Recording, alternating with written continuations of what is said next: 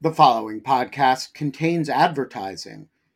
To access an ad-free version of the Lawfare podcast, become a material supporter of Lawfare at patreon.com/lawfare.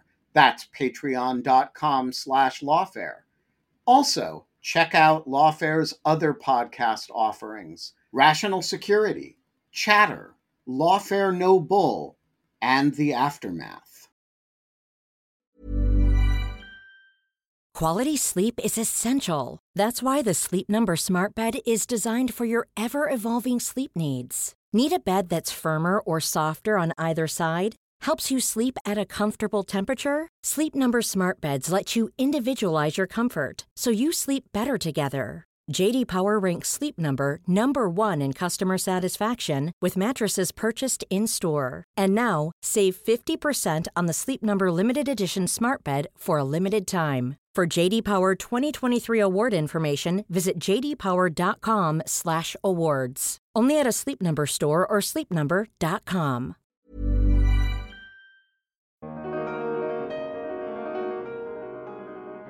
I assume he's just trying to flex, right? He's trying to show off to his again, it sounds bizarre, his basically his teenage friends. Because he's playing Call of Duty and Halo, and with these kids, and most of them are teenagers, and get people younger than he was, so it's kind of very, very bizarre. I think it's just as simple as I have this forbidden fruit. Don't you want a taste of it too, right? Don't you want to see it? Don't you want to know that I can access this, and don't you want to see it too?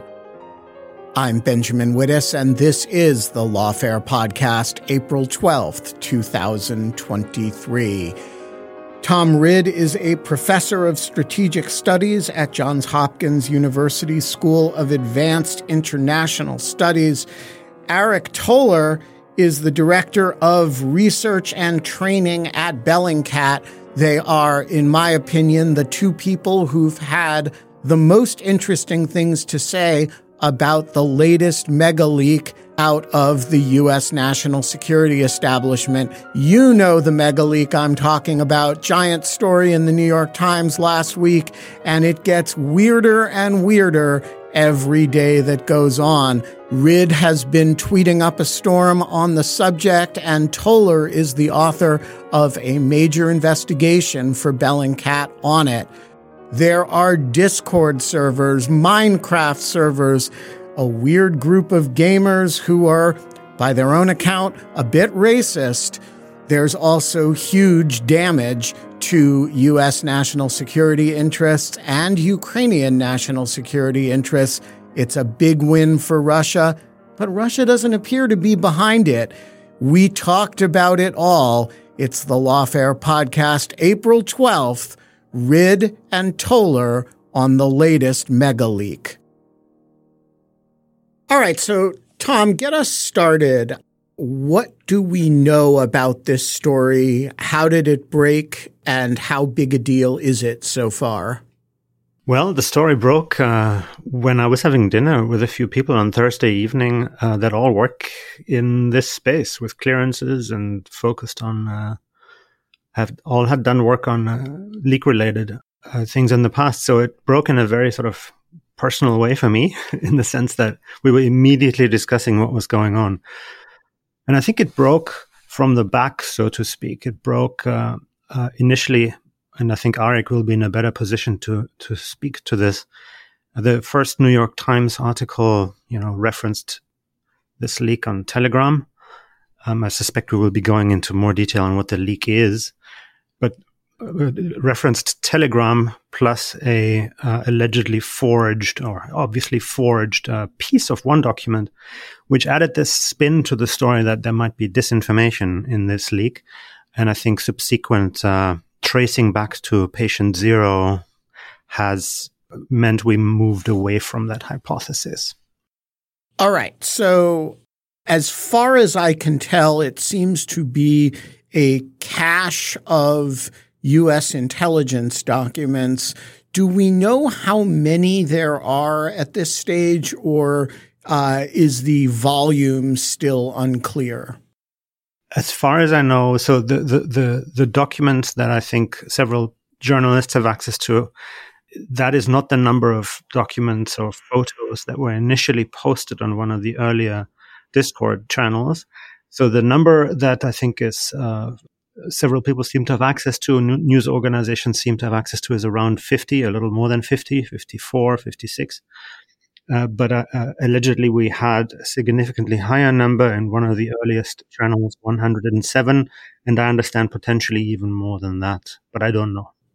Eric, do you have a sense beyond what Tom just said about the volume? Every story that I read seems to cite a different number. Yeah.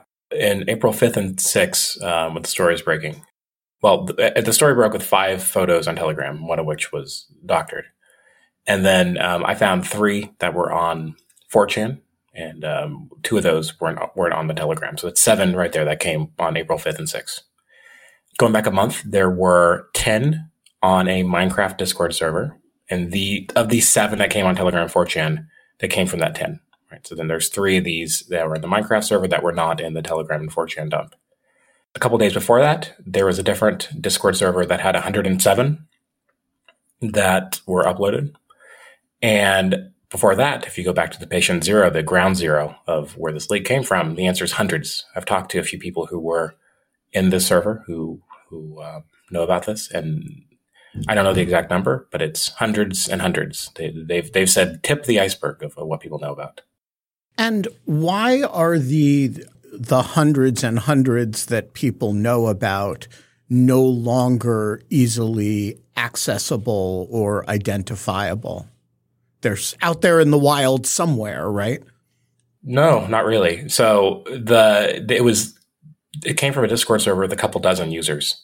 I've talked to about a fourth of the server's membership, I think, because I've talked to like four or five people who are in the server, and they know about, I don't know, exact number, but hundreds, below 1,000, in the hundreds of how many documents were put onto the server at some point or another, starting around October-ish of last year.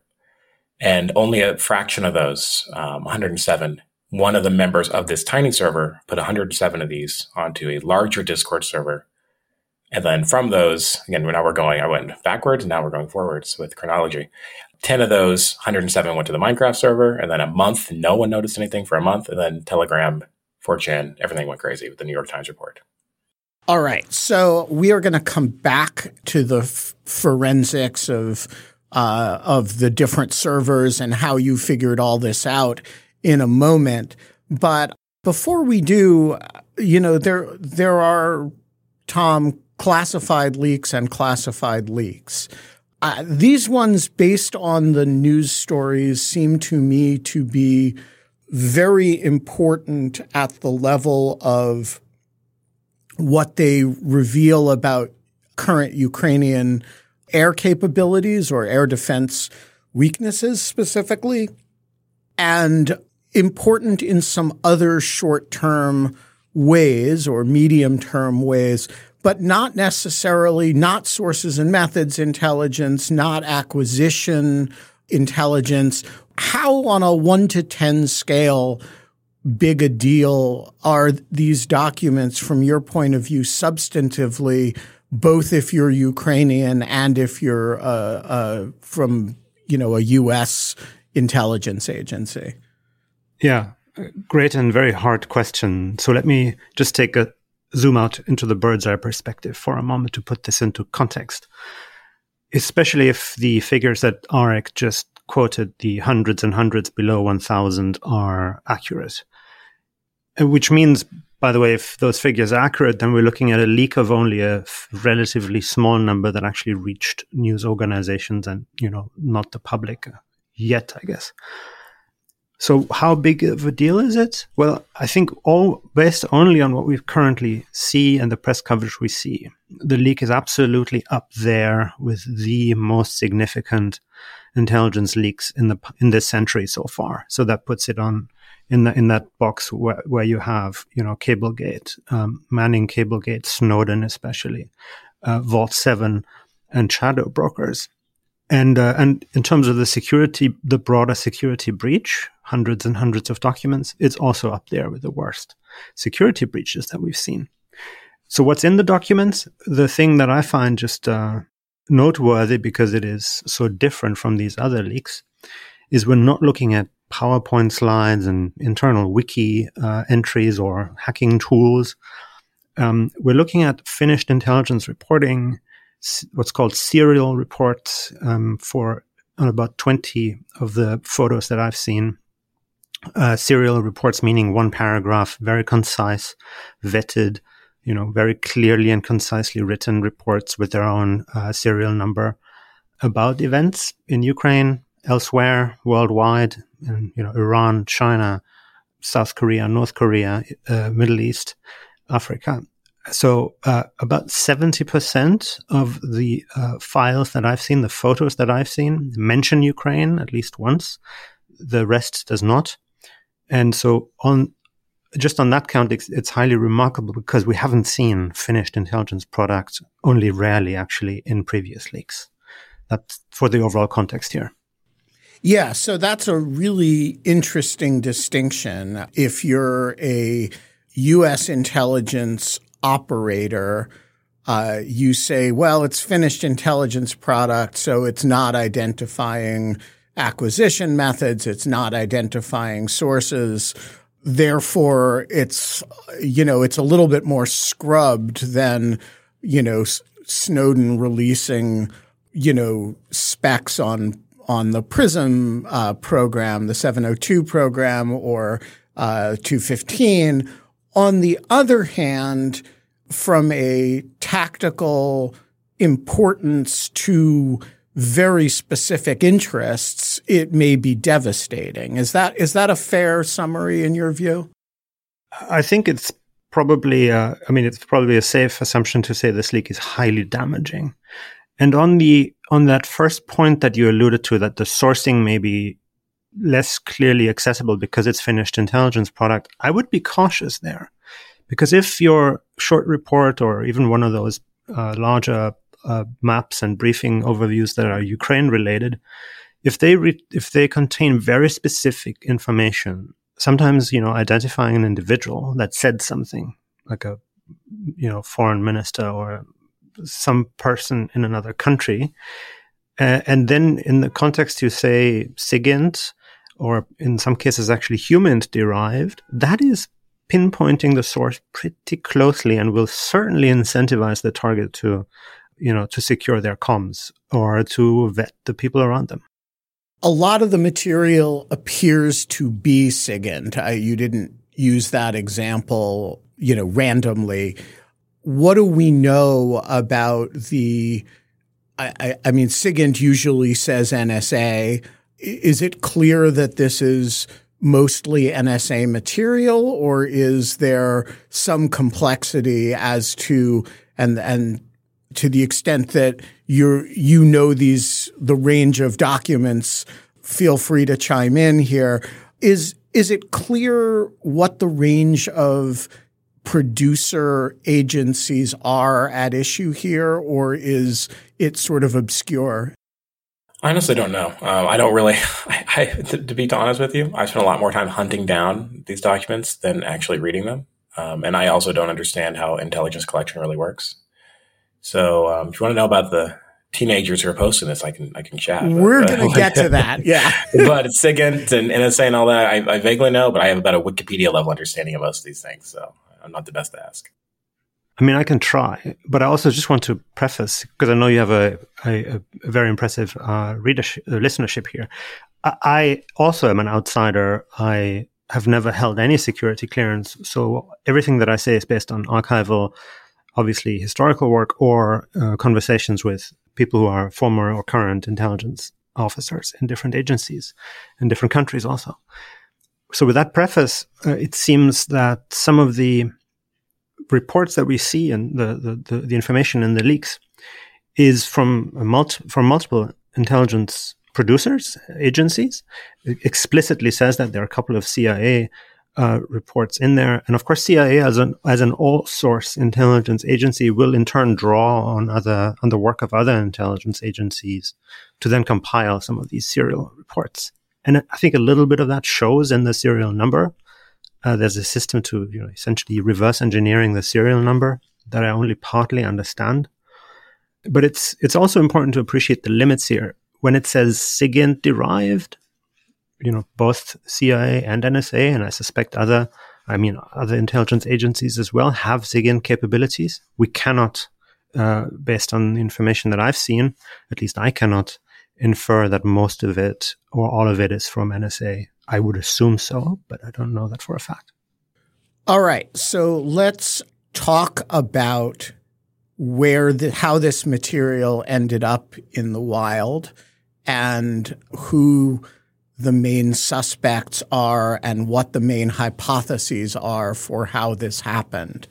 When this news broke, a lot of people looked at it and said, wow, the casualty figures in that one document are clearly doctored in Russia's favor. That tends to indicate this is some kind of Russian information or disinformation operation. A lot of events since then have cast doubt on this, but give us a sense of what the initial theory is and then how that theory has migrated. And then, Arik, I want to talk to you in detail about the forensics of that migration. Arik already alluded to this in his earlier response. One of the files that, if I'm not getting the sequence wrong, appears to have been taken from 4chan into the Telegram. Yeah, I think that's right. Yeah. Conversation. It was edited, but the important piece in my mind here is it was publicly available before it was edited. So there's no reason to assume this. Anybody could have done that. And in fact, take it one step further. If you are an intelligence agency and you would run a disinformation operation, the one thing that you want to avoid if you forge a document or partly forge information in a document, the one thing you want to avoid is to have the original available as well, so that people can compare, as Arik has done very quickly, fake and real. Yeah. So Arik, theory number one, given that this is a Discord to Minecraft migration, is that this is some kind of gamer community got their hands on this. So walk me through what we know about the original Discord channel on which these documents started appearing.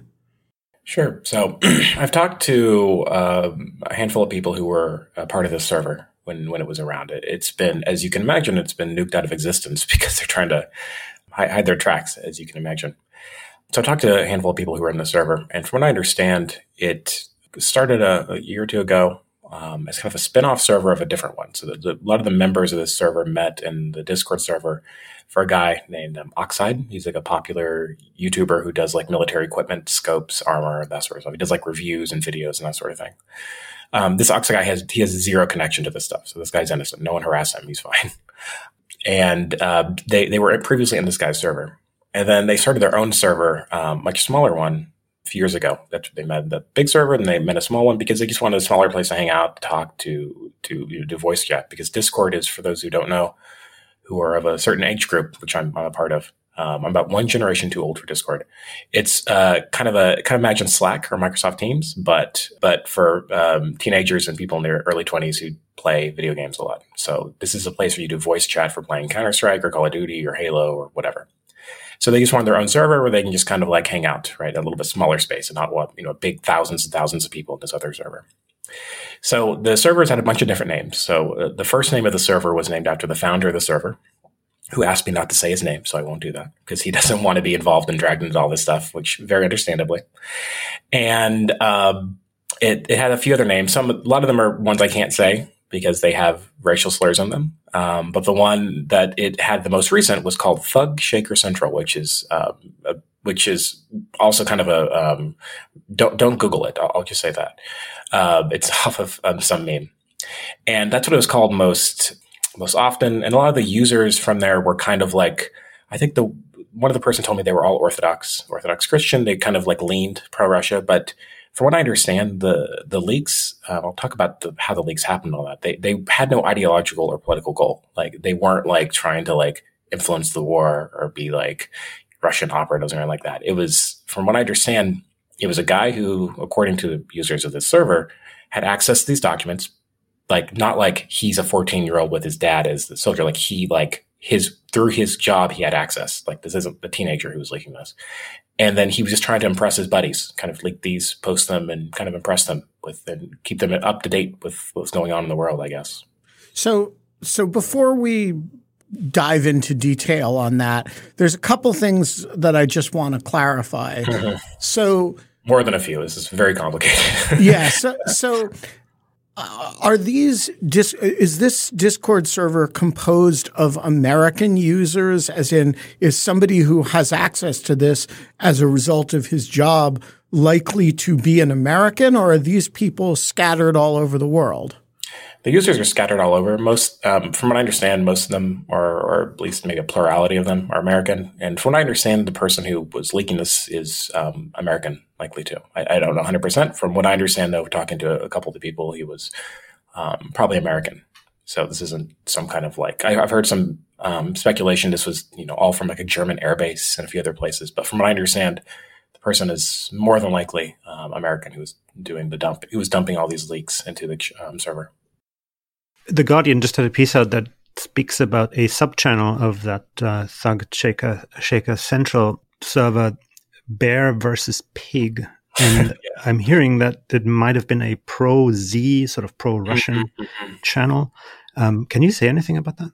Kind of, sort of. So, yeah, I talked to the Guardian about that. I was telling you about this channel. So a couple of different members of the group of the server told me that the leaks were posted to a channel called Bear versus Pig. So a channel is, again, if you use Slack or Microsoft Teams, you know what a channel is. It's like a subgroup or subchat within a larger server.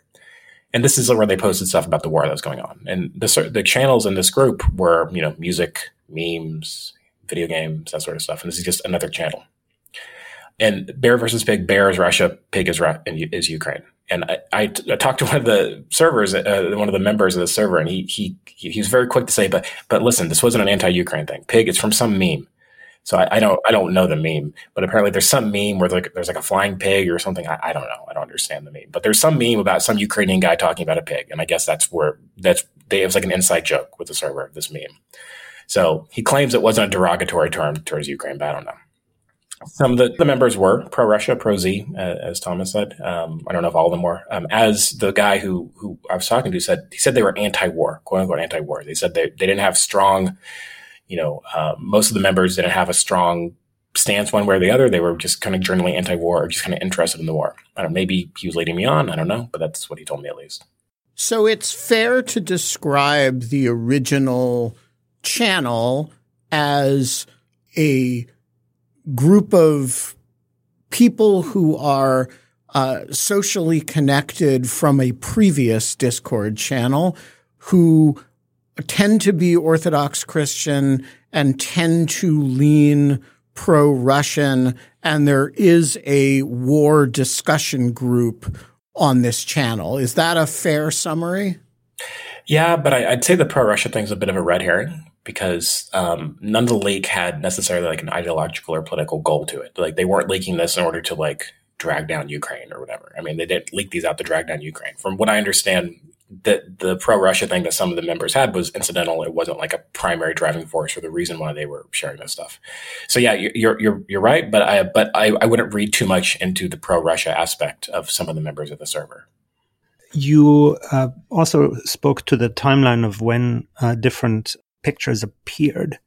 Now, all of the pictures, at least that we have seen in public, were literally photographs of printout documents that were previously folded and with lots of strange paraphernalia placed or lying around on the table. A phone, cracked phone, a knife, a scope manual, and glue and whatnot. So the question I had is, what do you make of the sequence? It seems that somebody had access to files, printed files, kept printing them or getting their hands on the printed files, and kept taking pictures over an extended amount of time. Do you think that is a correct assumption to make? Yeah, I mean, at least back to October. The earliest versions of these weren't pictures. Like he typed some of these by hand before he started doing photos, and back in October or so of last year. And some of them were taken. I know some of them were taken at his house too. So these weren't all taken like at his work. Some of these were definitely taken at his house from some other items and some other documents that I've seen that aren't or super public. I don't see his house address or whatever, but his gaming keyboard, right, is in the background. You could tell it's not a kind of keyboard that you would have in your office, with the LED lights and all that stuff, right? So yeah, he's taking the printouts. He's taking a photo of them in his house, and how it got from point A to point B, I have absolutely no idea.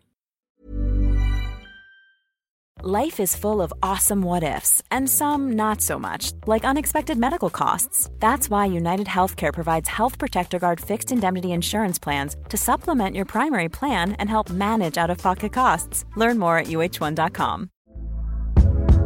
Hey there, it's Michelle Norris. I'm host of a podcast called Your Mama's Kitchen. When I travel, I'm usually looking for a way to find a taste of home when I'm not at home. And one of the things I love to do when I am at home is entertain. And Airbnb allows me to do that. When I was in California recently, I rented a house that had a great kitchen. And when we were sitting around the table, we're all thinking, we're in someone else's house. Someone could be in all of our homes as well.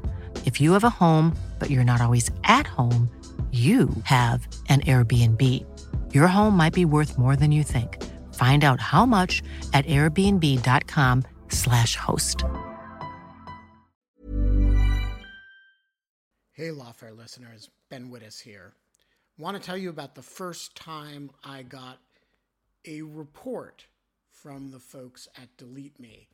It was shortly after I started using the service back in 2022, and they sent me their first privacy report. I have since gotten 8 others, and it contained some shocking information.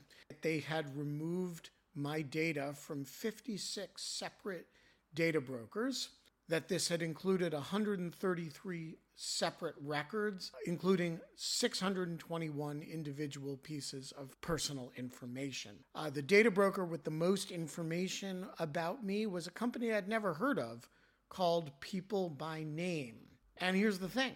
Since then, every couple of months, I've gotten another privacy report from Delete Me, and it always contains more information that they have removed from the data brokers about me. In the second report, they informed me they had removed my stuff from 41 data brokers, and that the one with the most information about me was called Hlek. I have no idea what Hlek is. So the other day, I got my latest report, and it includes 15 more data brokers with my personal information, 113 pieces of personally identifiable information. Big culprit this time is something called My Life. Well, I want to tell you that they don't have my life anymore. And that is why I recommend Delete Me. As this little anecdote shows, there's a lot of my data out there, and these companies keep acquiring it and making it available to anybody who can pay. And I have slept a little bit more easily ever since I found a solution to this problem. And I want to stress, as I do every time, that I started using this before Delete Me started advertising with Lawfare. Delete Me finds and removes any personal information you don't want online, and it makes sure it stays off. And that's the point of this little story, that, they keep coming back. You can get it removed once, but they'll put it back, and then Delete Me comes and takes it off again. It's a subscription service that removes your personal information from the largest people search databases on the web, and in the process helps prevent potential identity theft, doxing, and phishing scams. Delete Me sends you regular personalized privacy reports, just like the ones I've been describing, showing what info they found where they found it, and what they removed. And critically, as this story reflects, it isn't just a one-time service. It's always working for you, constantly monitoring and removing the personal information you don't want on the internet. It does all the hard work of wiping you and your family's personal information off the web. Data brokers hate Delete Me, which is why I like it. Your profile is no longer theirs to sell. So take control of your data and keep your private life private by signing up for Delete Me, now at a special discount for our listeners. Today, get 20% off your Delete Me plan when you go to joindeleteme.com/lawfare20 and use promo code lawfare20 at checkout. The only way to get 20% off is to go to joindeleteme.com/lawfare20 and enter code lawfare20 at checkout.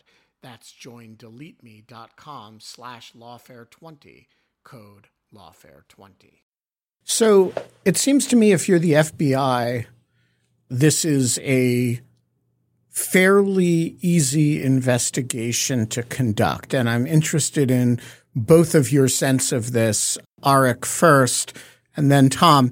So first of all, the FBI can do everything that you did, although you did it first.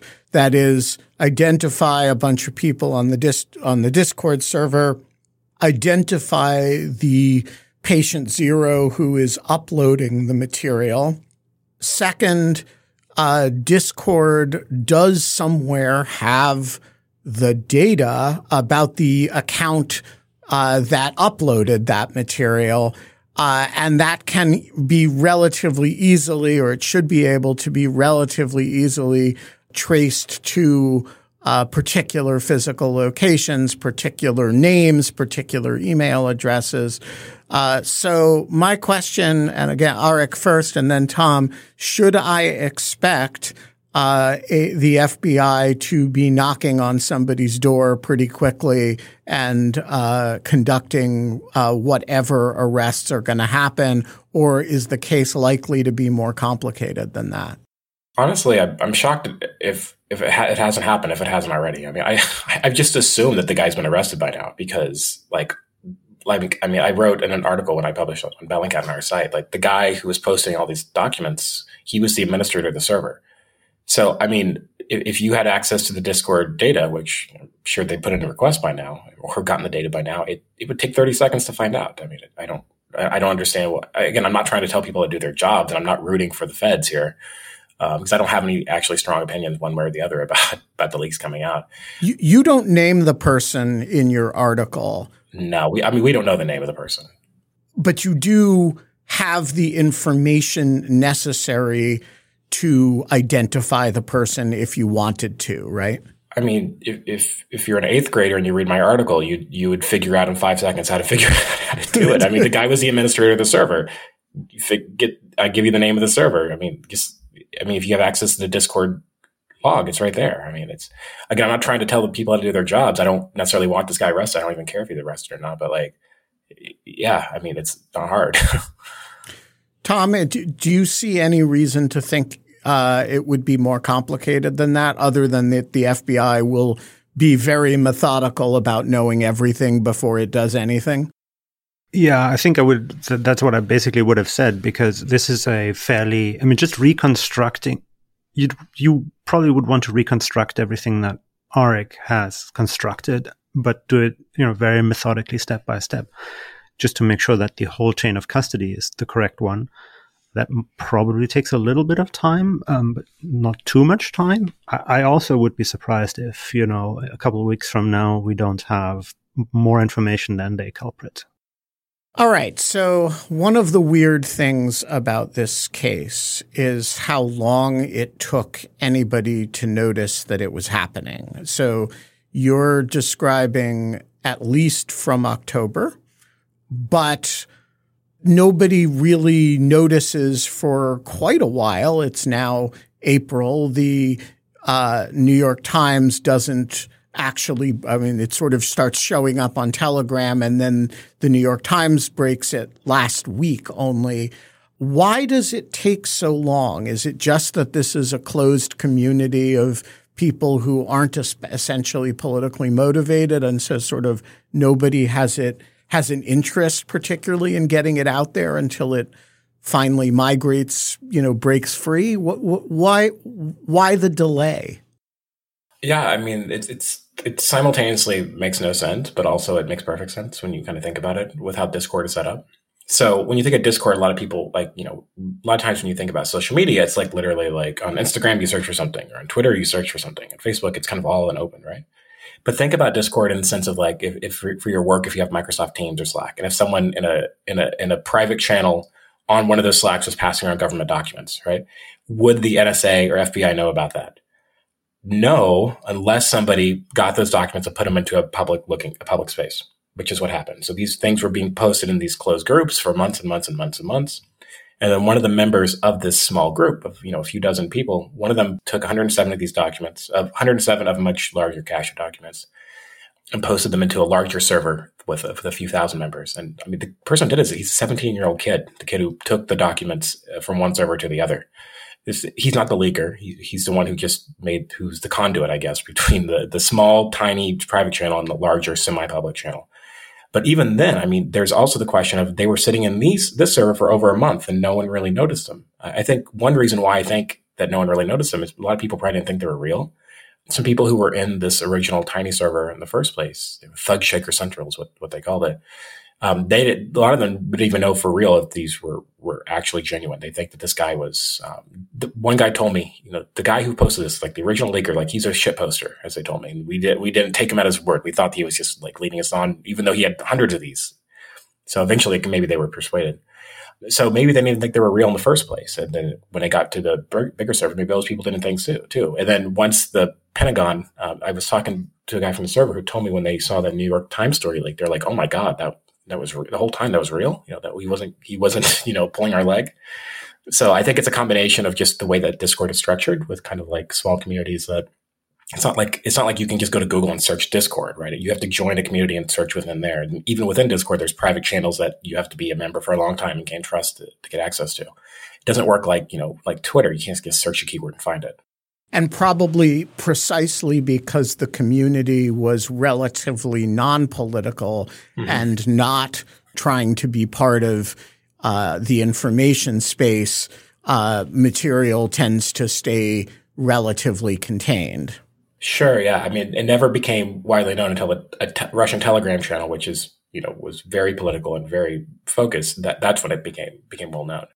So what do we know, Tom, about how the Russian Telegram channel came into possession of this material from these Discord servers?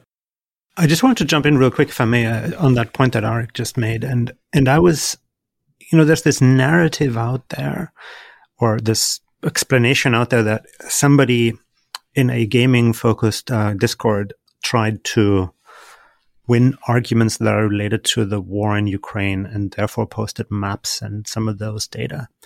But of course, now with all the detail that we already discussed in this conversation, that doesn't appear to make a lot of sense, because so many of the documents that were posted are not unrelated to Ukraine, have no maps, just serial reporting and other reporting. So have you seen any of the contextual information of those posts? I mean, why did they post? I'm just so confused. I mean, how do you justify, even if it comes across as shitposting, I mean, what do you say contextually in the post itself as opposed to the pictures? Why did he do that in their own justification? So do you mean like the original tiny server where they're being posted there? Yeah. Yeah, I mean, it was the way that it was described to me is just sharing information with his buddies.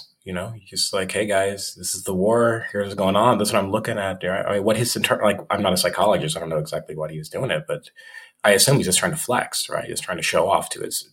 Again, it sounds bizarre. It's basically his teenage friends, because he's playing Call of Duty and Halo and with these kids, and most of them are teenagers, and you get people younger than he was, so it's kind of very, very bizarre. But I don't think that there's a whole lot really to dissect about his reasons for posting them. I think it's just as simple as like, I have this forbidden fruit. Don't you want a taste of it too? Right? Don't you want to see it? Don't you want to know that I can access this? And don't you want to see it too? The motivations of people later on. I mean, for example, and months later on April 5th, the 4chan post, that was a guy trying to win an argument, right, with someone else. But, this is the final evolution of the chain of this stuff. But way, way, way back in, late last year and early this year in this Discord channel, it wasn't really a whole lot other than just a guy showing off to his buddies. It sounds weird, but that's, as far as I can tell, all that was going on. The other dimension that keeps showing up in news stories is that these groups had a kind of neo-Nazi flavor to them. To what extent in your interactions with the people in question have you found that to be true? Yeah, it's definitely, I don't know, neo-Nazi. I don't know if there's a spectrum of racism. I'm not sure if it goes all the way that way, but maybe it's getting close. So again, I repeat again, these are mostly a bunch of teenagers, right? So this isn't like, some organized far right movement with a bunch of adults who are out, organized. It's a bunch of teenagers, right? So this is basically kind of like 4chan. Right. It's maybe like an evolved form of 4chan, to where they're very racist. These kids, much of them are very racist. If you check some of their Twitter streams, it's just like nasty, nasty stuff, one after the other. And I mean, I was talking to one guy and he just said like, yeah, we're pretty racist. Just like, yeah, we're pretty racist. We got banned from other Discord. So we're here now because we got, we're posting the N-word too much, that sort of thing. So yeah, I mean, again, neo-Nazi, maybe some of them kind of venture that far over the spectrum, but I'm not trying to excuse what they were saying, but like, a lot of times it's like a 17-year-old kid who's posting the N-word online. It's, people can grow and change, I guess you could say. So it's if you're it's kind of, imagine just, a bunch of 17-year-old 4chan users. It's that kind of a thing. Can we just lean back in our chair for 1 second and appreciate for a moment that some person with access to super highly classified, joint stuff, perhaps information, took a bunch of pictures, went home, and then posted them in a Discord channel that was named Thug Shaker Central sub channel, and did it to impress racist teenagers. Yeah. Yeah. They were. I hope that they were impressed. Otherwise, it was a big waste. Yeah. Well, it actually seems like far from impressed. Yeah, some of them weren't. What they were is they thought he was shitposting, and so it actually retained more secrecy than it might have because they weren't impressed. Yeah, exactly. I mean, he should have marketed himself a little bit better. Yeah. So I want to zoom back out for some questions of the meaning of the whole thing for Tom. But before I do, I just want to ask you about your investigation of it and how you spell this out in some detail in the story. But for those who haven't read it, how the forensics of your own investigation, how you came upon these servers, and what the investigative chain was for you that led you to these teenagers. Yeah, I mean, I started basically just like everybody else, with here with the New York Times story, right? And then I try to, again, the chain is kind of what you'd imagine. Like, okay, well, let me find these supposedly modified photos in Russian Telegram. Okay, I found those. Can I find out where those came from? Okay, there's an earlier 4chan post. I guess kind of searching on 4chan because I figured like, if it came from anywhere, maybe for 4chan. I found 3 of the files on there, and then there's a gap in there. And this is where someone just DM'd me. This is just on Twitter. He's like, hey, I think I've seen these before on a Minecraft server. And I was like, oh, that's kind of weird. So I joined this Minecraft server and I found way back March 4th. And I found there were 10 of these maps. And this was kind of like another kind of the argument thing. So like these guys got into a little spat and it was kind of like, it's like, oh, sounds like, oh no, sorry. I thought you were saying this. Like, okay, well, it's all right. Let's make up here. Have some leaked documents. And then he posted them kind of like very, very laissez-faire. I talked to the guy who posted that and I said, hey, he freaked out because he was like, oh my God, I don't want the FBI kicking down my door. I feel bad for this guy. By the way, he also is 17. So I feel bad for this kid too. And clearly not the leaker. No, right? Oh God, no. None of these there's a lot of 17-year-olds in this story, but none of them are the leaker. They're just conduits, right? They're just carrying it on. And I asked him, like, where did you get it from? He's like, well, I think I got it from this place. And then I went back there and then managed to get about half the files or so before they got deleted. And that was a different 17-year-old guy who posted those on another larger server. And then he was the bridge between the original leak and that. So I just kind of followed the leak and just talking. I mean, it sounds weird, but messaging these, I didn't know they were 17 at the time. So that's my defense. Messaging these anonymous users, I'll just say. And then I later find out that, God, they're half my age and I feel ancient. And talking to them, and then they're kind of pointing me one place or the other. And then I'm getting a lot of false leads because, of course, people are kind of like, they're trolling me a little bit, but that's, kind of be accepted. And eventually kind of leads you all the way down to kind of the end of the rabbit hole with this alleged original leaker back on this Thug Shaker Central of all names server. I feel like this is such an unusual, like outside the box case that we might just want to think outside the box in terms of, or keep an open mind in terms of potential explanations. I mean, what comes to mind is almost, who knows? Maybe some senior official was taking printout documents home, although they should not have done that. And their kid or a friend of their kid was simply taking these pictures over time. I mean, it's so weird that this could even have happened this way. It's possible, but from my discussions, some people who knew this guy, like they're friends with him, they've known him for years. He's older. He's, as far as I know, he's at least in his 20s, and he is not, some guy living in a basement with his parents' house. Like he's an adult. So it's possible. Maybe the guy I was talking to was mistaken. But from what I understand of everything I've gathered, I haven't seen anything that points to that. Though it's kind of your first assumption when you just think like Discord gamers, all this stuff. But a lot of people use Discord. It's it's very popular. It's not just a bunch of kids. Older people play it. I have some friends who a little bit closer to my age who play on it too. It's not all Gen Z or whatever using this. I have used Discord. Yeah, see, there's some for matters having nothing to do with video games. When during the pandemic, we did a live show every day called In Lieu of Fun, and the watchers of In Lieu of Fun set up a Discord server as a sort of discussion board, which I would occasionally pop into. Yeah. Bellingcat has a Discord server too. If anyone wants to join, we do investigations in there too. So it's not just for the kids. It's if you're a little older, you can do it too. And you too can put classified documents on it. All right, so I want to explore a couple of other interesting offshoots of this. One explanation, Tom, for the FBI's slowness on this, if it's only been a few days, but maybe that they have two objectives here, will have two objectives. One is to identify the perpetrator and make whatever criminal case they can. But the second will be, and in some ways the more important objective, will be to recover and protect as many of the materials as humanly possible. So we have 107 documents that have been disclosed to a large number of people on that Minecraft server. There are, however, a much larger group of documents that appear to have been confined to some smaller Discord servers.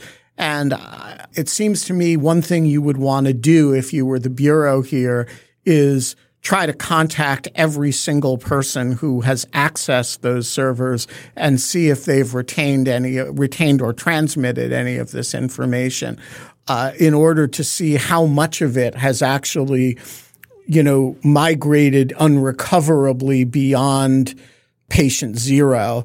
I'm curious for your thoughts on that and whether you think there's a potentially large investigation that is aimed at recovery of the material that, is in that delta between the material disclosed on the original server, which is hundreds and hundreds below 1,000, and the 107 that are clearly unrecoverably released. It's a super hard question. I think trying to recover and protect some of the larger numbers that never made it out of the inner circle, so to speak, that might be a consideration. But at some point, obviously, for that smaller set of 50-something files, it's that there. I think it's simply too late because too many people have seen those, I would think. In my mind, this whole story is yet again, and I'm not sure, Ben, you wanted to take the conversation there, but what is that leak, Megaleak number 5, at least? What does that mean for how the U.S. government and the U.S. intelligence community more specifically is protecting its most sensitive information? I think that's a conversation that is beginning to happen. I see a lot of interest in it. And I think it's time for some more drastic measures to take. Yeah, I actually did want to take it in that direction, because it seems to me each of these Megaleak stories has a distinct meta-narrative behind it, right? So the Chelsea Manning leaks were fundamentally about access to people who didn't need access. The Snowden documents, they're the after-action reports from the leaks task force at NSA revealed all kinds of stuff, and they've changed all kinds of things in response to it. This seems like it's a very different kind of story. It doesn't appear politically motivated. It's not financially motivated. It's not a kind of screw U.S. intelligence thing. Is there anything you think to learn from it other than, Discord servers are really bad? Well, I mean, I'm joking, of course. I don't think Discord servers are really bad. I mean, let's look at those super quickly in turn. What's the technology that Manning used to exfil to move out the data from the secure network? I believe it was if I'm not mistaken, it was a CD. Yeah, I think it was a DVD-ROM. Yeah. Then in the case of Snowden, I believe it was USB, which in turn was locked down internally, I understand, at least to a significant extent. And now we have printers. I mean, is it that we need like one leak per technology that you can use to exfiltrate data out of a secure network? I mean, I'm also half joking by making that observation. To me, the bigger issue here is, what can be done to reduce the risk? And there's obviously a humongous risk because this keeps on happening. And, think about it this way. If this happened in the UK repeatedly, mega leaks of this magnitude, I mean, the US might stop sharing intelligence with the UK altogether because it's hard to, sustain. Here, is it overclassification that is the problem? Because if you classify everything as top secret, then what really belongs in that category gets sort of then lost. what anything you want to impress your friends with is going to be, top secret. And there should be a special classified but unimportant designation just for people who want to impress their 17-year-old friends. One day, I wish. It would be so good. You can give it to the press, you can leak it with impunity, and it's, sensitive enough to be impressive, but not really dangerous. Sorry, I cut you off with a joke, Tom. No, it's hard to have this conversation with all the bizarreness folded in. I mean, I thought the shadow brokers was already peak bizarre, but apparently we can do better. To me, the takeaway here is, and I think this may apply to some extent to you, Ben and Arik as well, but I don't hold a security clearance. I never have and never plan to. I'm not even a citizen of the United States, just a green card holder. And yet I'm studying this professionally, the history of leaks. And in fact, I'm teaching a class on signals intelligence and the leaks of the 2010s. Did not expect the 2020s to come knocking that quickly. But one of the more bizarre aspects of this whole conversation, in my mind, is the fact that this is forbidden literature. We have access to the files and we cannot show them to the people who really know what they're talking about because they say, I cannot look at this as still classified, which of course is an old problem. We've had it for well more than a decade now, which really prevents an educated, meaningful, constructive conversation about these leaks in my estimation. And the fact that this is still happening, and this tension plays out in our DMs all the time. I mean, really, it's time to rethink overall the way we deal with this problem, in my view. I could not agree more, and we are going to leave it there. Thomas Rid, Arik Toler, thank you so much for joining us today. Thank you. Sure. Thanks for having me. The Lawfare podcast is produced in cooperation with the Brookings Institution. Our audio engineer this episode is the great Noam Osband of Goat Rodeo. Hey, folks, are you a material supporter of Lawfare? If so, thank you. But, if not, come on, who else puts together conversations like this? Just, it's time. So go to patreon.com/Lawfare and make an honest person of yourself. It's time. Become a material supporter of Lawfare. The Lawfare podcast is edited by Jen Patja Howell. Our music is performed by the one, the only Sophia Yan. And as always, thanks for listening.